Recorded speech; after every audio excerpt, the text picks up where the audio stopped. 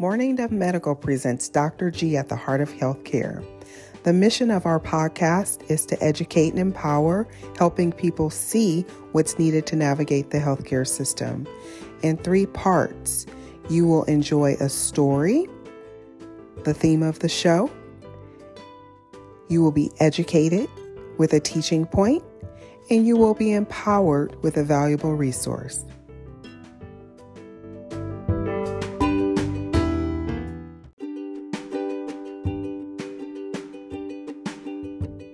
Welcome to episode 12 of Dr. G at the Heart of Healthcare, Residency Edition. Interns, are you comfortable discussing life and death? Thank you for joining me today. I'm actually sitting here on a cruise ship, but I have to release this episode because it's a big week for the new interns. Residency starts, everything switches, and so I wanted to make sure I get this episode out to you. I have a special guest, Dr. Michelle Roulette. She'll be starting her palliative medicine fellowship at Beth Israel Deaconess Medical Center in Boston. I interviewed her on the first day of summer, and we put this med-ed show together for all the new physicians starting residency in 2023. Congratulations to all of you on your new journey, and look for the video of this interview on YouTube July 1st. I want to first orient you to the topic by introducing some social media highlights. Med Twitter, hashtag Med Twitter is important. First, I want you to follow me on Twitter. If you don't have one, get one. We do a lot of education on there. My personal account is Dr. Mama K, DrMamaKai, and I will keep you right. I post articles that can help you shine on the wards, and you'll also get a little football. I advocate for family and health care. Next, I want you to follow Burgart Bioethics, and I'll put a link to that in the show notes. She's my friend. We actually went to the Lizzo concert. We met during the pandemic. She's a bioethicist and pediatric anesthesiologist at Stanford. And Dr. Burgart, she asked a question on Twitter a couple weeks ago. It was June 9th to be exact. She said, new interns arrive soon. Attendings, how will you lead with empathy and mentorship? I'll start. I won't be an attending who yells at trainees. It's abusive and doesn't support learning. Share your wisdom. So she had a call to action for us.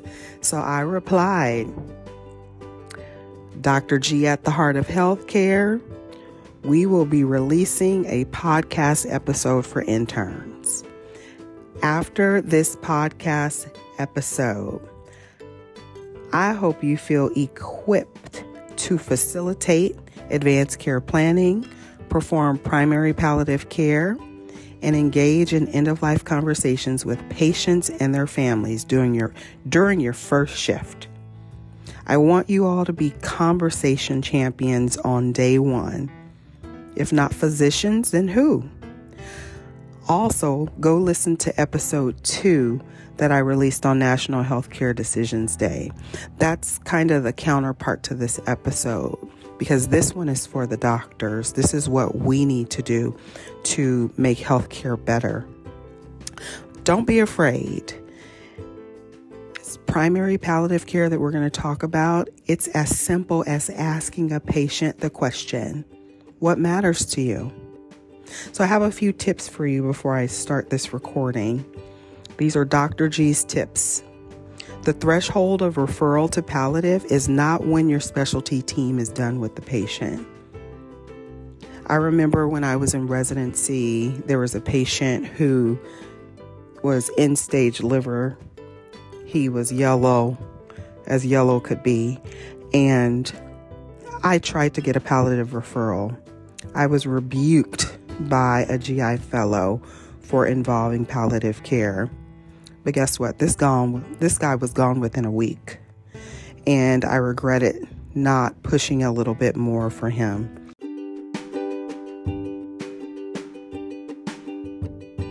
Number 2, when patients and families aren't accepting of limited prognosis, these questions can help. Do you want to die in the hospital? Do you want your insert relationship to die in the hospital? Most people will answer no or will seek clarity on their limited life expectancy. Number 3, quote, frequent flyers. Feel safe in the hospital. Have compassion about the symptoms they're suffering from. Don't be frustrated. Something needs to be addressed, like social determinants of health. Number 4, use translation services every time there is a language barrier with the patient and their family. Number 5, attend family meetings to facilitate goals of care conversations. Explain the disease trajectory and the interventions completed and available. Number 6, pull out your smartphone or other device to explain the disease process to the patient and their families. Use anatomical cartoons. Many times I've heard people say, "No one ever told me that." Most likely they never understood what their primary care doctor told them. People typically don't want to waste the doctor's time or feel like they're, quote, stupid. I remember an article about that in Humanities. So they may not have asked follow-up questions and they just kind of go along with the diagnosis and without fully understanding it. Number 7, prognostication is within our scope of practice. Tell patients which stage of a disease they're at and which interventions are curative versus palliative. Number 8, help with advanced directive planning during your primary care clinic. I also want to lastly introduce you to another account that I just discovered. It's on MedTwitter, Sammy Winemaker. She's a Canadian colleague. She put out a few tips on the 12th of June, how to infuse palliative care early in the illness. Number 1, invite patients and families to learn the storyline of their illness. Number 2, honest communication for better or worse. Number 3, anticipate decision points and transitions. Number 4, constant assessment of informational needs. She also has a set of Monday through Friday mnemonic tweets dated June 19th to 23rd. Those are some great tips, so I would suggest looking those up. Ultimately, it's imperative that residency programs make it top priority to provide organized palliative care didactics to equip interns for their jobs. This should happen before any patient care begins. You are doctors now. The key elements of Dr. Ouellette's training have 3 content areas. Number 1, what is palliative and hospice care? Number 2, what's the structure of a goals of care conversation? And number 3, how do you identify a legal decision maker? Some of those synonyms are proxy, surrogate, POA, DPOA. So go ahead, sit back and enjoy the episode and share it with your senior residents, chief residents, program directors, mentors, and let's see if we can get residency right at the end of life and provide amazing end-of-life care to the public.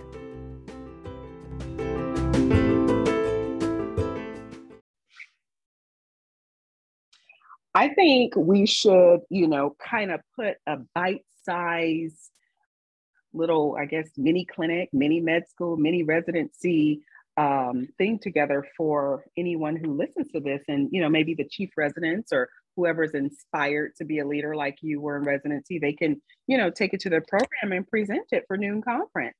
So I wrote down the notes here, the 3 content areas. So we'll just go through them, and take turns. The first you said is, what is palliative care and hospice? We need to define it so they know, right? Yep, absolutely. I think how are they similar? How are they different? And one big point that we emphasized in our training was when you use those words, making sure that you and the patient are talking about the same thing. So very recently, I had a patient who I mentioned hospice, and she was like, well, no, I don't want to go to hospice. And really realizing that you have to get on the same page, have the same definitions, and understand where your patient's coming from. And you can only do that if you understand those things yourself. And I learned a lot from the training, having thought, I had some expertise already, right? And then I go into the training and I'm like, wow, I actually learned so much from this. So that was the first key area that we focused on that I think is huge for incoming trainees. Wow. And then the structure of a goals of care conversation.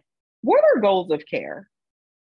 Yeah, so we focused a lot on defining that, right? Exactly like you said, and sitting down with the patient and having the skills to pull out what are the patient's goals from the conversation. So really using different tools like nurse statements, like wish worry statements, all those kinds of things to get from the patient what is most important to them in whatever time that they may have related to their chronic illness. And what is quality to them, right? Like, what is a quality life? What is the quality time period? And trying to see if there's any particular goals, events, things that are really important to them that they want to get to, or milestones that are really important to them, and arranging their care around those things and making decisions with them around those goals. Yeah, hearing you say that, makes me think about some people, every culture is different, some cultures, they're taboo about talking about death, like you really cannot mention that. Some, cultures, they don't want to feel like they're missing out on anything. I can speak for, Black Americans, not everyone, but there is a historical distrust with the healthcare system. So they may not want to think something's being taken away or withheld if there's already distrust. So it boils down to what disease process are we dealing with, right? Go back to the COPD we just mentioned, or the heart failure. We know what it's doing. And I think it goes back to the education. You got the diagnosis. How long does it typically go? Alzheimer's is another one. When I get the patients, I'll ask, did a neurologist tell you like how this is going to go? And some people will say no. And I don't know if that's true. I'm not, picking on anyone here, but it's like they didn't know that this was going to lead to being bedbound, incontinent, not talking, not eating, and all the things that we see when we're at the hospice stage. And so, it's just having those conversations early, which your curriculum's doing. And then, so they're not surprised or feel like, they're being abandoned by the healthcare system, because I know some people, when they get there, they're like, a daughter, they just want their mom to get some IV fluids or get that UTI treated. They have a stage 4 sacral ulcer, and it's like, no one's talking to them. It's talking. Conversate. We need to be conversation champions. Absolutely. And exactly like you said too, assessing how the patients and families like their information delivered, right? Some people, it's small chunks. Some people, they, might have a different strategy where they want all the information up front and then digest and ask more questions later. So to be able to ask the patient how they like their information delivered, and also sense that is a whole nother topic in and of itself, but very important as well. Yeah. Well, then the third part of our content that you can teach, they can do this the first 3 weeks of residency, how to identify the legal decision maker. And there's synonyms with that. Some places call it a surrogate decision maker, a healthcare proxy, a DPOA, all these words. Just be simple. If you cannot make decisions, who do you trust to make those decisions for you? Right? Absolutely. And one of the things that I found so confusing is the state where I went to medical school and then the state where I trained in residency had inverse definitions of what surrogate was and what proxy was, meaning one term meant the person you appointed, and then the other term meant the person that it falls to by law if no one's been appointed. And I was like, well, how do I figure this out? These terms are all so confusing. So for our listeners, I would say if you're at all confused about what the laws are in your state or what certain terms mean, you can certainly reach out to your social workers. They're excellent resources. Rely on the interdisciplinary team to point you in the right direction to help educate you about the laws in your state. And then you can always look up those laws. So for me, I trained in Florida for my residency. They have a very clear healthcare proxy law and who it falls to by law if there's no designated person that the patient has said, this is the person I want. So just a little tidbit for everybody out there, rely on your interdisciplinary team members because they can be super helpful in these areas as well. Yeah, and if you're not in the hospital or on palliative or any of that, the NHPCO, the National Hospice and Palliative Care Organization, has a beautiful website called Caring Info. I'll put that in the show notes, and you can look up those things too, and they have state-specific information. I think that's great. So I wish everyone the best in residency, intern year, the transitional year, and all the things people are doing. Do you have any advice since you were a successful chief resident? Advice, I would say embrace every opportunity you have with every patient and every mentor and learn, soak up the knowledge. That's what I found, especially in intern year, ask the questions. If you're not sure what a term is, I messed up the proxy term, right? Ask. That's the most important thing you can do in the beginning. And then as you progress through your training for the chief residents, be advocates. If something doesn't, if there is a certain area that you feel like your residents need to learn more about, you are the advocate to bring those resources in, to bestow that on the trainees at your program. So empower yourself to do that. Those are my two words of advice. Thank you. It's such a privilege, to have that. And I wish you the best in your fellowship. I hope your whole fellowship team gets to go to the annual assembly next year and we'll have some more fun. Yes, I'll be there. I'll see you there. All right. Thanks for joining me today. Thank you. Hello. Welcome to Dr. G at the Heart of Healthcare. I have a special guest here.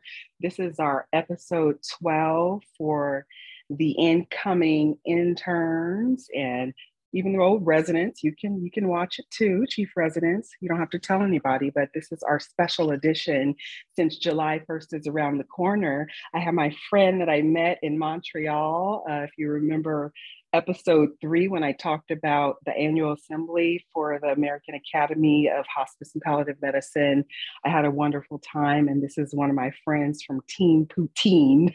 So introduce yourself. Hi there. So my name is Michelle. I'm current third year chief resident of internal medicine at the University of South Florida. And I just graduated.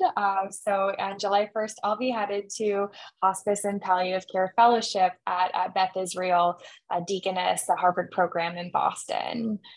Congrats. I'm so Thank happy you so for much. you. Thank you. I'm so excited.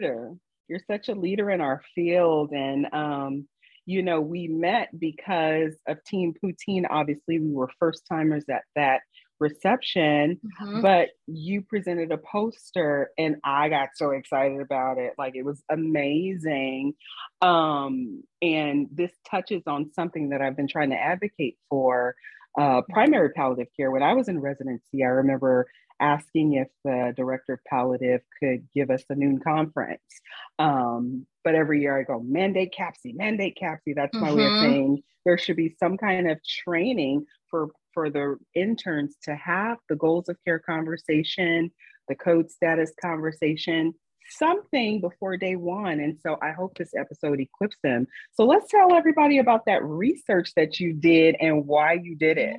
Yeah, absolutely. And what you said exactly resonates with exactly why I wanted to even start to do the project. I remember being a medical student and I had no idea what palliative care was, what goals of care were until my 4th year when I did a rotation on inpatient palliative care. And I went, wow, this is amazing. This is why I wanted to do medicine in the first place. But I had no formal training, whatsoever before going to residency. So when I got into residency, I approached my program director at my institution and I asked her, do we have a formal education for the residents, particularly the interns, in having these kinds of conversations? We're expected to do them, but do we have formal training? And she told me that, that really didn't exist yet. And so I said, well, great, that's what I'm going to do. And so the basis of my whole project and my residency was really trying to equip residents with the skills that they need to have successful goals of care conversations with the patients that they're going to be seeing, particularly in the intern year. And so we spent a lot of time doing role playing with various scenarios, talking about what is hospice, what is palliative care, going over some communication strategies for having these conversations. And then also talking about how do you identify a patient's decision maker, and educating the residents about how to do that based on which state they're training in. I remember when I was an intern, I had a little bit of a oopsie moment where I was talking to a family member who was always present, who seemed like they were a decision maker, but who in fact was not. And I learned a lot from that. So those were the kind of the major tenets of my project and wanting to bestow that knowledge on the residents as they progress and are in these, roles where they're expected to be able to do these things. Absolutely. And so when I promote this, I'm going to show everyone our boomerang that we made. Yes. Because I remember you said, you wouldn't just send an intern in there to do a lap chole or do a appy. Like you wouldn't do that. That's our little thing. Right. I love it. It was so funny. And so I said, we had to boomerang that. But it's the same thing, our skill is our procedure is conversations, difficult conversations. One of my friends, my personal friends are getting into my podcast, and one of them complimented me, and I'm not tooting my own horn, but she was like, you really lean into hard things and bring the compassion and wisdom. Something she said, and that's what we all do. That's our work. And I don't think people recognize that. Like, we're not just trying to make patients, the public withdraw care. We never withdraw care. Not take care of themselves, just go off in the corner and wither away and die. That is not what palliative care is. We fill in the gap in the late stages of life with the type of care that you need to focus on when your time is limited. And unfortunately, people do not get referred early enough, nor do they know about it soon enough, or they don't understand it, and they don't come so we can give them the care, and so they don't benefit from it. But so I'm so glad that we can teach these new doctors how to have these conversations, and hopefully they can do it in their clinics, that advanced care planning and advanced directive, and pass on some resources. If I did an episode on National Healthcare Decisions Day, which is the day after tax day, and that's an initiative that a lawyer created so people can take things into their own hands for their advanced directive. But they need the doctors to explain, what's going on. Like, when are we at the end stages of heart failure? When are we at the end stages of Alzheimer's and COPD? Like, when should we, go to hospice when we have an ALS diagnosis? So those are some things that I want the new doctors to have in their mind so they can facilitate the conversation. So that's what you've been doing, huh? Yeah. And I think that, my hope was that the training would at least provide a baseline in having these discussions. And one of the big things that we talk about in the training is, I've seen a lot of people ask, is it okay if I consult palliative care? But we never ask, is it okay to consult other specialties, right? We need the expertise of that specialty. And so we consult them. So I encourage, everyone that's in the training that I developed is, if you need palliative care expertise, that's what you say. You say to the family, this is a team of specialists that I'm calling in. Here's what they do. They'll be by to talk to you. And you don't need to have that permission. And I think that once families understand, and once the learners understand truly what the role is of palliative care, that becomes so much more seamless. Yeah, that's good. And this is going to take a shift in our entire healthcare system because Mhm. I think that, you know, to the attending's defense or the team's defense, you don't want to perpetuate the misconceptions of what we do. Mhm. I was in a summit with doctors, and I'm not going to name what it was, and I asked one of them about their own cancer treatment, and I asked a doctor, a physician, um, did you benefit from palliative care for the symptoms you were having? She was like, no. Oh my gosh, like, no way. I was so focused on getting better. I didn't want them. And I was like, Mm, so, yeah, so many it's tough. misconceptions and fear. And Mhm. we just do what we can, get the newbies equipped, right? Exactly. And what you Yes. said too about, identifying who may benefit from palliative care, I think that still is something that I'm learning every day. And I think that's one of the great things that hopefully this generation of new doctors that we're speaking to will be able to capture as well. I had a recent experience when I was on a hospitalist rotation where a patient had been hospitalized 4 or 5 times, for COPD. And it was kind of like, let's do more steroids, let's do more oxygen. And then you kind of sit there and you're like, wait a minute, where are we going? Right. And how can we, let's sit down and chat with what's important to the patient. And that's really, the essence of it. And that's what I hoped to use the training, to bestow on the residents that I was training is you're really just having a human to human conversation about what's important. And I think that Yeah. that's one of the reasons why I fell in love with palliative care in the first place. Yeah, and about COPD, I treat COPD exacerbations in my hospice patients. Mhm. There's some that come on antibiotics they take a couple times a week. So it's about having the conversations. And to everyone listening, we're going to go back to learn about the research. But if someone has Mhm. COPD, you're looking at their number of hospitalizations, right? Let's say they've been hospitalized 5 times in the past year, and now they're having trouble getting around. They're not rebounding with the physical therapy you have prescribed to them on discharge. They're eating less. They're losing weight. They're sundowning. That's Mhm. like the whole CTI right there that I would write, the certification of terminal illness. And again, Mhm. that doesn't mean that they're leaving us right away, but it means we're managing it at home.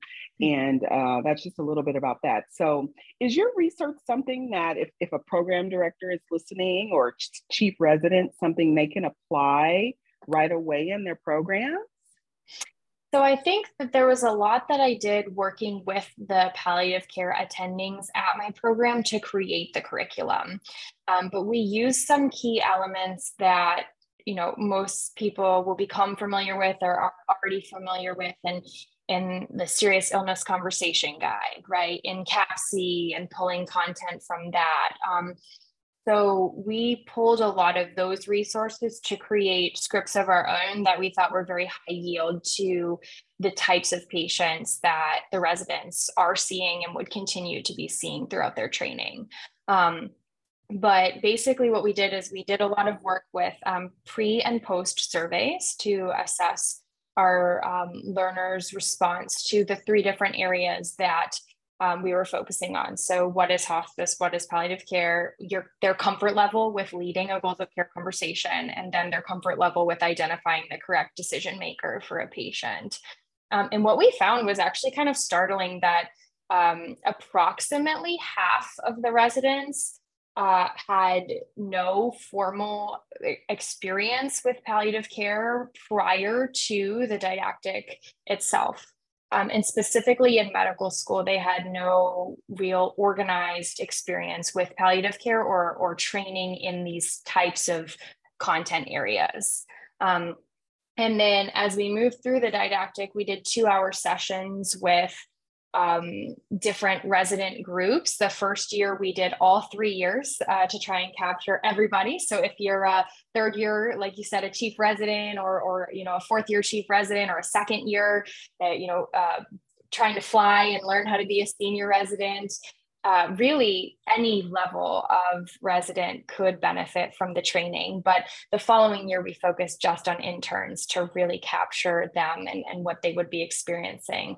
And the confidence level of the residents at the end of the didactic in actually leading a goals of care conversation was over 90%, felt very confident or confident. So yeah, so I think that just speaks to really, if you have dedicated time and training on these things, like you would for a paracentesis or a thoracentesis, and we have workshops on those things, that you can come out of it with a skill set that you will then use in real life. And that to me was the most valuable part, was seeing my co-residents actually using some of the tools and tricks that we had talked about in real life on real patients. And that meant the most.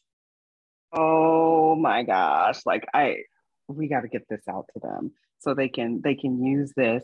The title of the research, just for everyone following, and I hope I can, we'll post some points in the show notes, and maybe the chief residents can do it, but it was entitled The Impact of Organized Palliative Didactic Curriculum on Internal Medicine Resident Comfort with Topics in Palliative Care.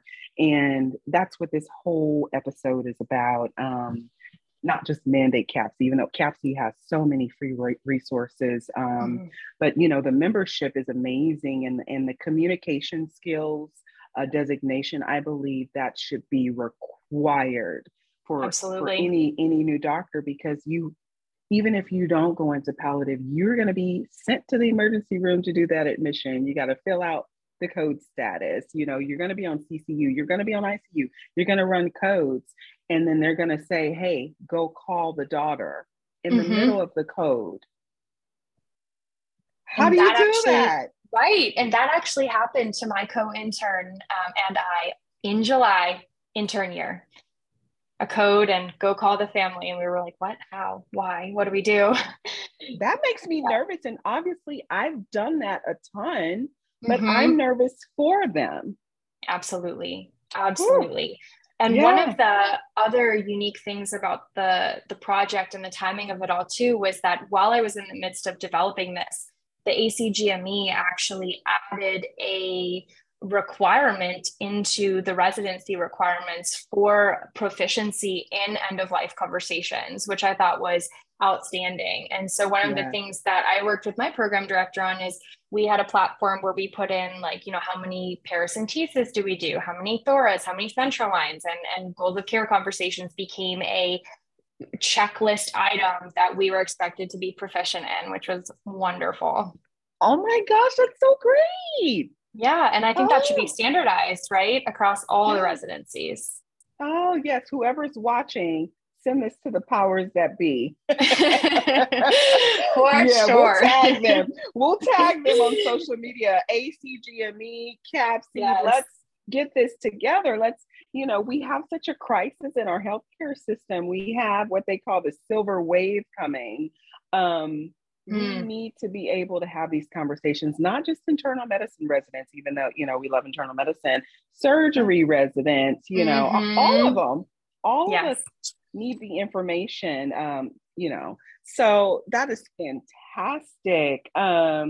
Well, I am excited to just put this out there so that we can help these folks. I actually came across a blog post from Colorado University about code status discussion, and it was bleak stats on, if we're really using our skill of prognostication as physicians, we diagnose, we treat, and we prognosticate. We studied for all those years because we know the trajectory of disease and we know when there's a decline. So, anyone who's listening to this, there's no reason to feel ashamed or afraid to have the conversations. It's just kind of being honest with them and maybe send them to the conversation project to do the worksheet on what matters most to them. Some of those things can kind of get the ball rolling amongst the family so that they can get their goals of care aligned. So we want to take care of everyone who comes to hospitals. We're grateful for hospitals, but we also want to make people end well. Like, we don't want someone to spend the last year of their hospital the last year of their life in the hospital 6 times. Like that's Right. just, something's wrong with that. I don't think families would plan for that either. So I think we covered everything. Did you want to say anything else to the audience? I think one more thing that I would say is if there's not a dedicated palliative care curriculum or, particular training at your institution, that is okay. And to empower yourself, whoever you are and whatever role you are, to ask for a guest speaker or to ask for a workshop or to ask whatever it is that you need to feel more comfortable in this content area. I think that that's so important. And it didn't exist where I was yet, but, we all worked together as a team to create it. And so, as a busy resident, I was able to do it, right? Everyone can. I think that it's really about identifying that need in your institution and then also within yourself. If you're feeling like this is something you need more information on, just reach out to someone and they can point you in the right direction because it's a really important topic area. Absolutely. Absolutely. So we had the story, we had the education. Now you will be empowered with the tools we're going to post here. So we are going to have a link to some resources from Dr. Michelle and also CAPC. So maybe your program can have a group membership and people can work on getting designated in communication skills. And also, I want to recommend an app. There's only one hospice that has an app that you can download.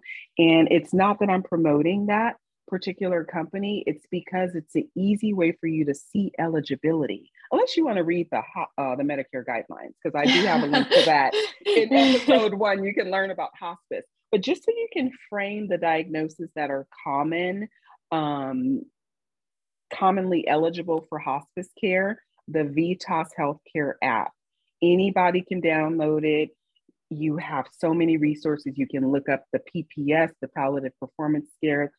They have an opioid calculator, and they have all the diseases there, the ALS, they have Alzheimer's, and they have all the things listed that you would look for to know when someone has a terminal decline, when they're at the end stages of their life, when they have a limited prognosis. So I'll put a link to that in the show notes, but I would recommend that, you download it and then you just have it. They also have free webinars where you can get your CME, and I go to all of them, and I go to all of them. They're just amazing. They're amazing. Yeah. And so anyway, that's what I have for you guys today. So thank you so much for joining me. I'm so glad I met you in Montreal. Me too. That was an incredible time. And I loved meeting you there. We had a little moment. No, we're not doing this anymore. We're doing embracing and equipping them so they can do what they got to do. Yes. Well, thank you for joining, and everyone take care. Thank you.